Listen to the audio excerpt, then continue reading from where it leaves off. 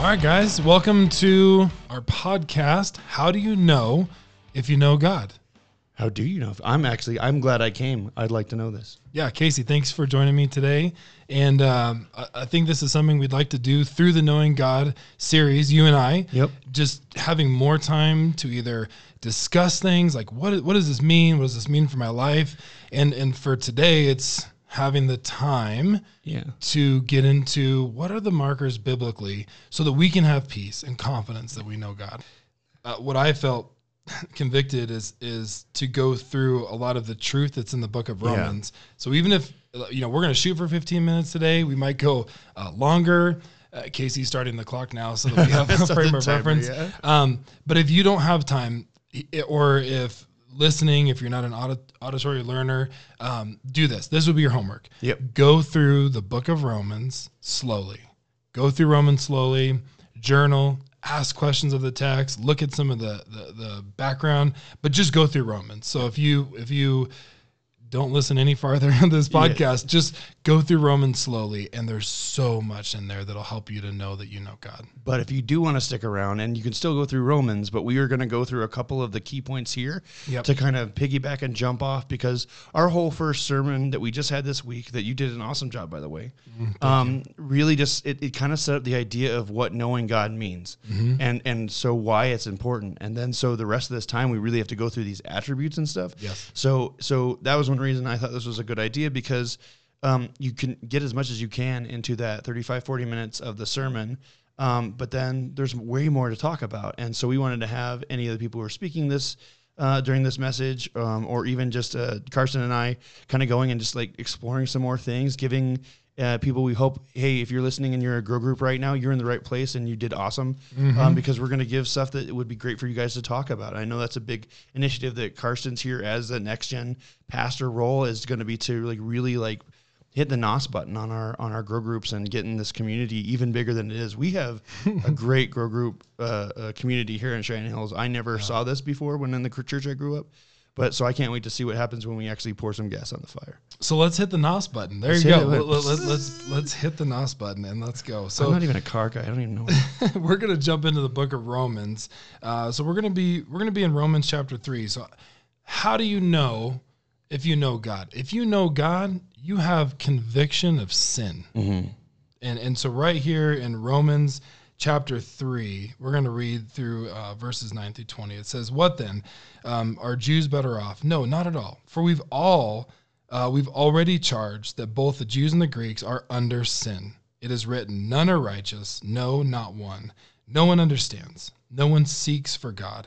All have turned aside and together have become worthless. No one does good, not even one. Their throat is an open grave, and their tongues to deceive. Venom of asps is under their lips. Their mouth is full of curses and bitterness.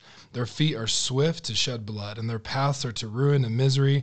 And the way of peace they have not known. There is no fear of God in their eyes." I think that's a big one right there, is do you fear God? Yeah. If you have no fear of God, and I'm sure our listeners right now, you can think of people that have no fear of God. It's all over media and social media, like you can see and hear, and there are people that have zero fear of God and they don't know God. But if you know God, you have the fear of God. The idea is the understanding, and the word behind it is more the awe, the understanding of how big he is, how much he owns everything that exists, including us, how much we owe him, and how much just how much authority he really does have over us, and of a right. Well, we've learned so much from Keith as well. Yeah. Like, and I was thinking about judge.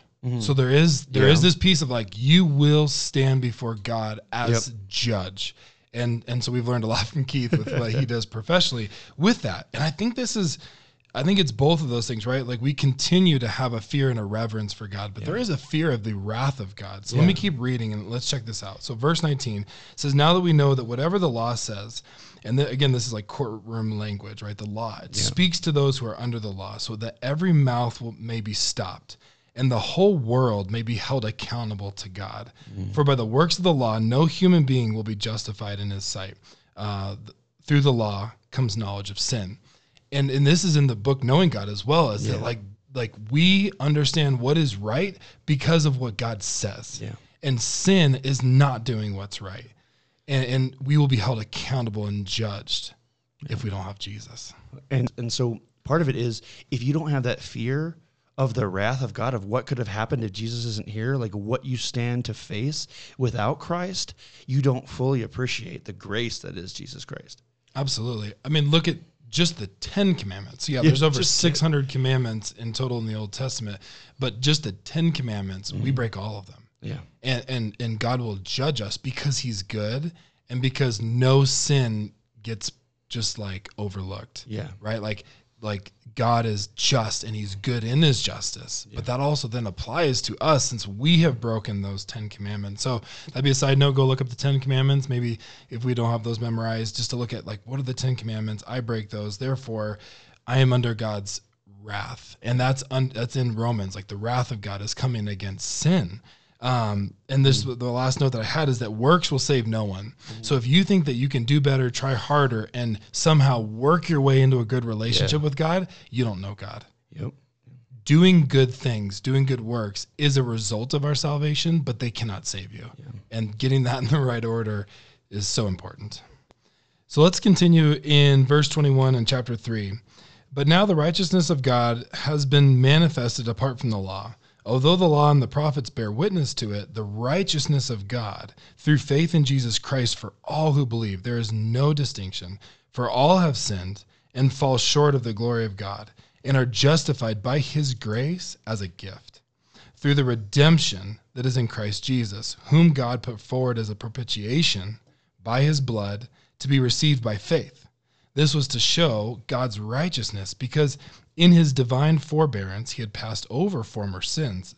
It was to show his righteousness at the present time so that he might be just and the justifier of the one who has faith in Jesus.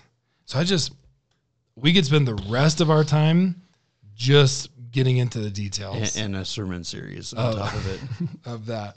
But I just put the question is that how are we saved then?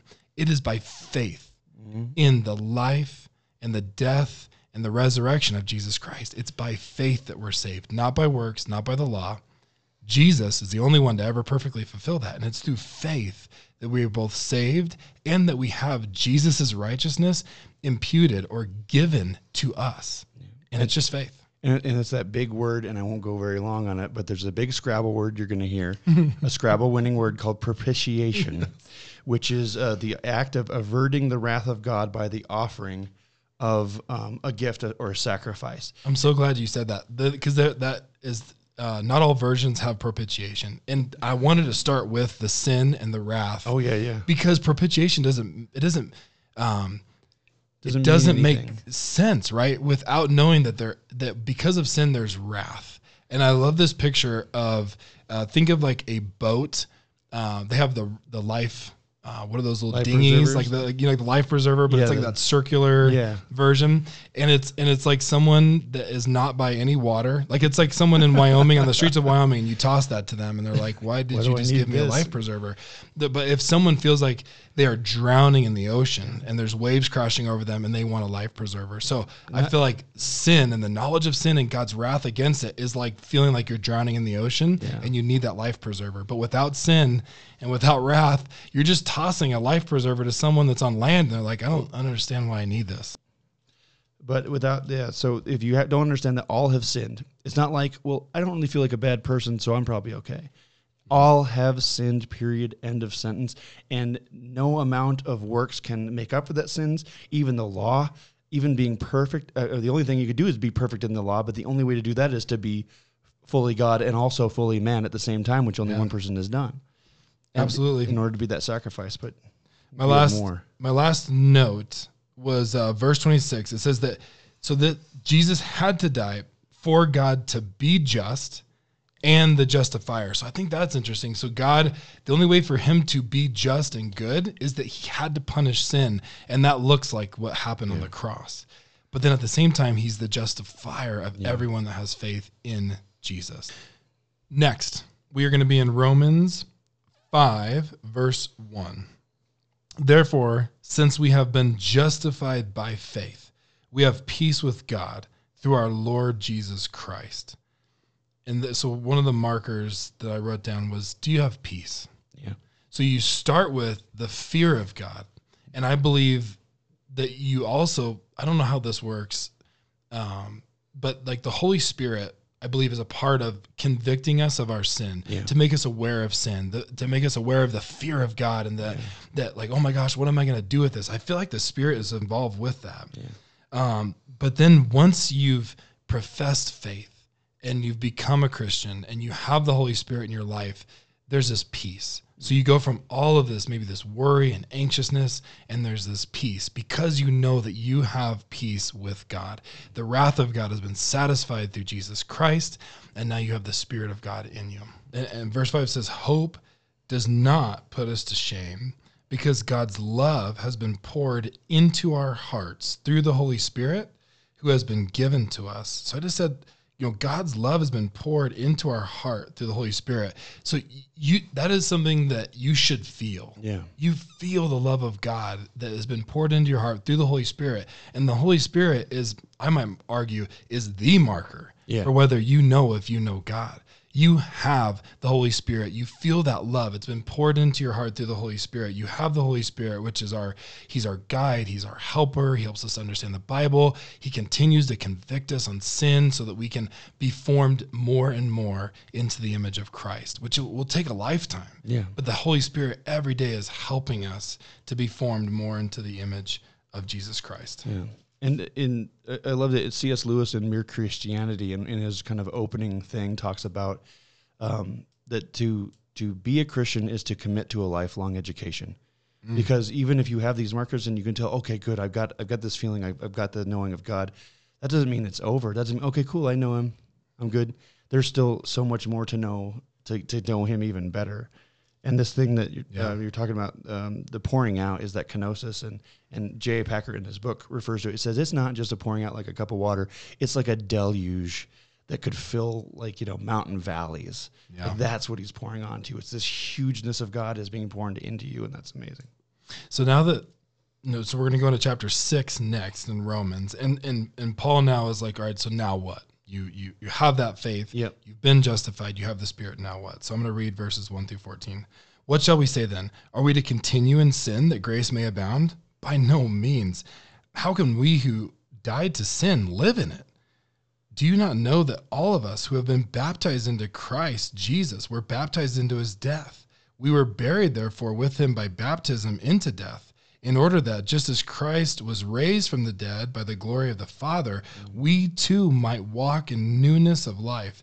And just a side note right there, that's usually what people will say during baptism. Yeah. Buried with Him in death, raised to walk in newness of life. So it's from Romans chapter 6, and I love that. And so reading on in verse 5, it says, for we have been united with Him in death like His. We shall certainly be united with Him in a resurrection like His. We know that our old self was crucified with Him in order that the body of sin might be brought to nothing, so that we would no longer be enslaved to sin. For the one who has died has been set free from sin. Now, if we have died with Christ, we believe that we will also live with Him. We know that Christ, being raised from the dead, will never die again. Death no longer has dominion over Him, for the death He died to sin once for all. But the life He lives to God. So you also must consider yourselves dead to sin and alive to God in Christ Jesus.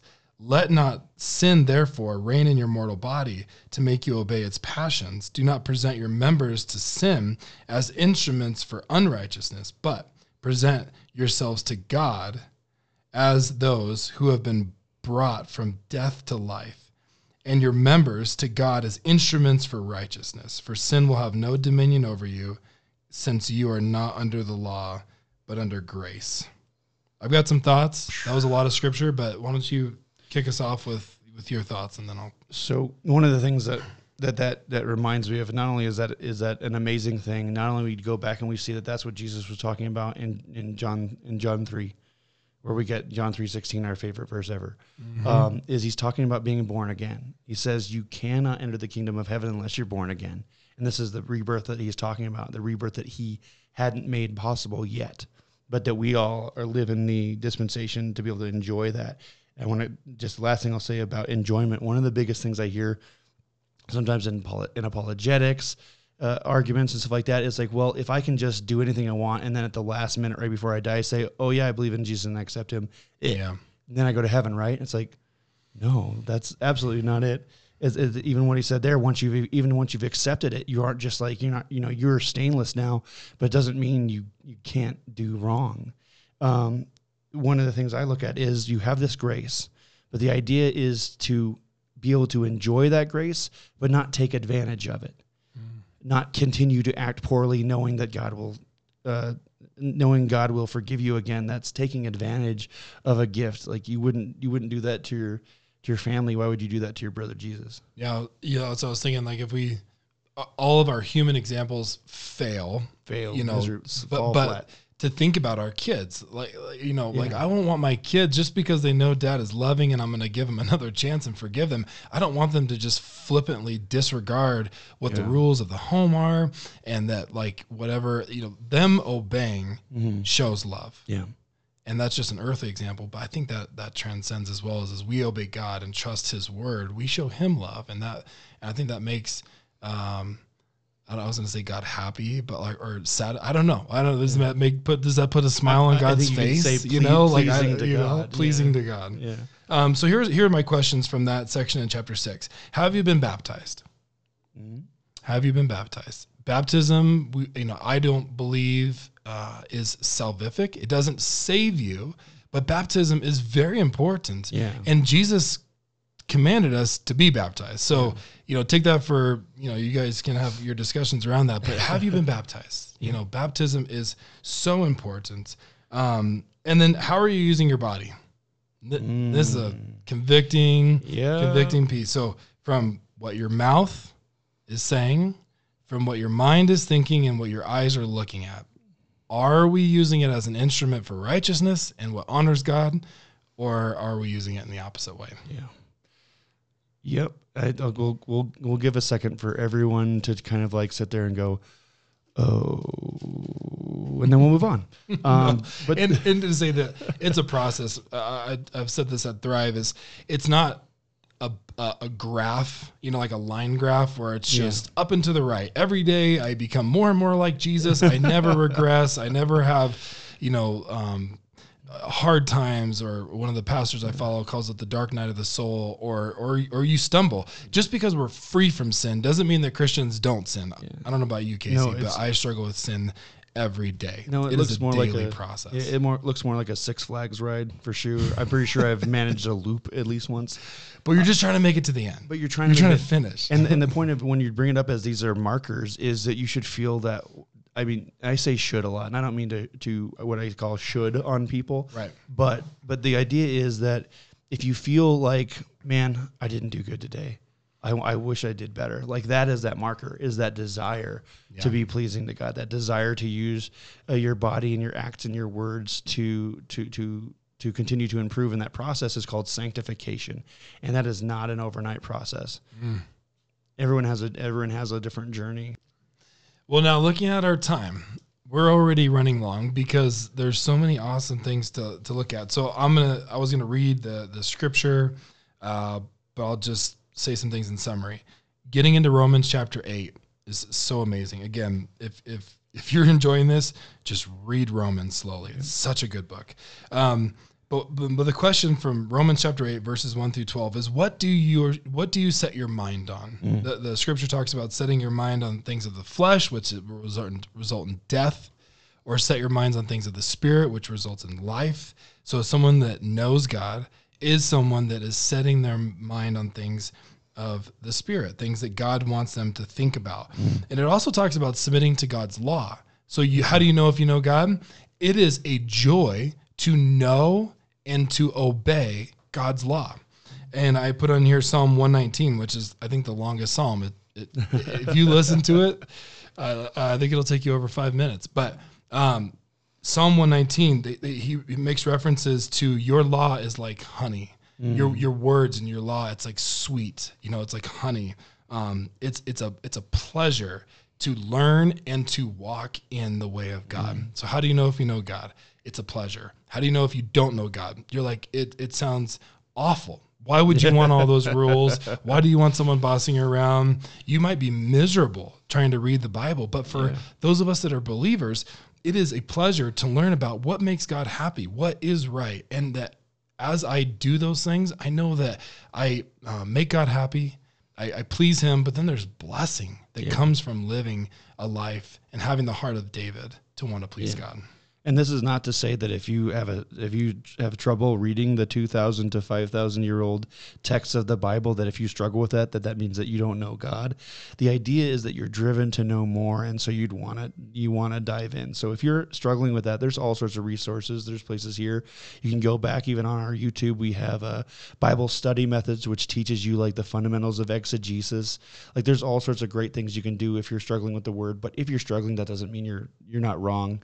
Some of it's hard, some of it's ancient Hebrew poetry, and it's kind of hard to unpack. So, yeah. And the last thing I would say is verse 14 says, "For all who are led by the Spirit of God are sons of God.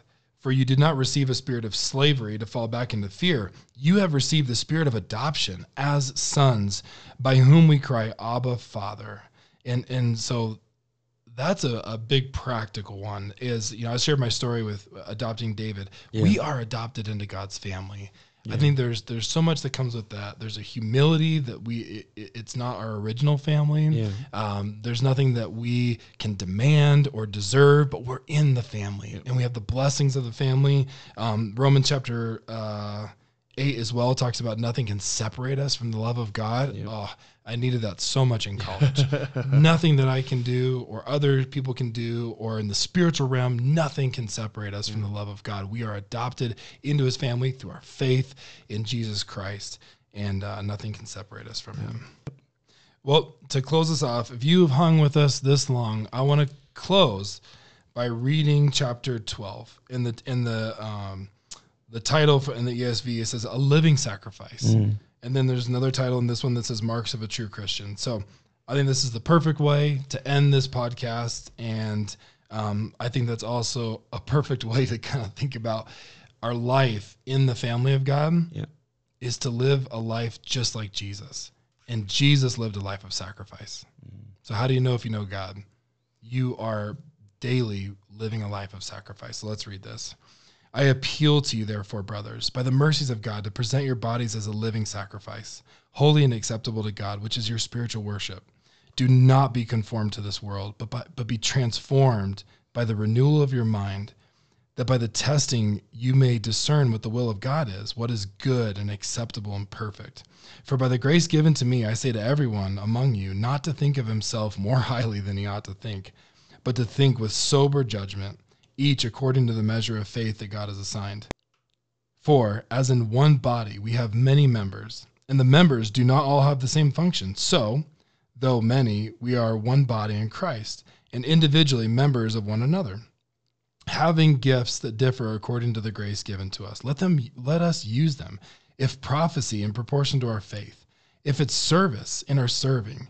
The one who teaches in his teaching, the one who exhorts in his exhortation, and the one who contributes in generosity, the one who leads with zeal, and the one who does acts of mercy with cheerfulness.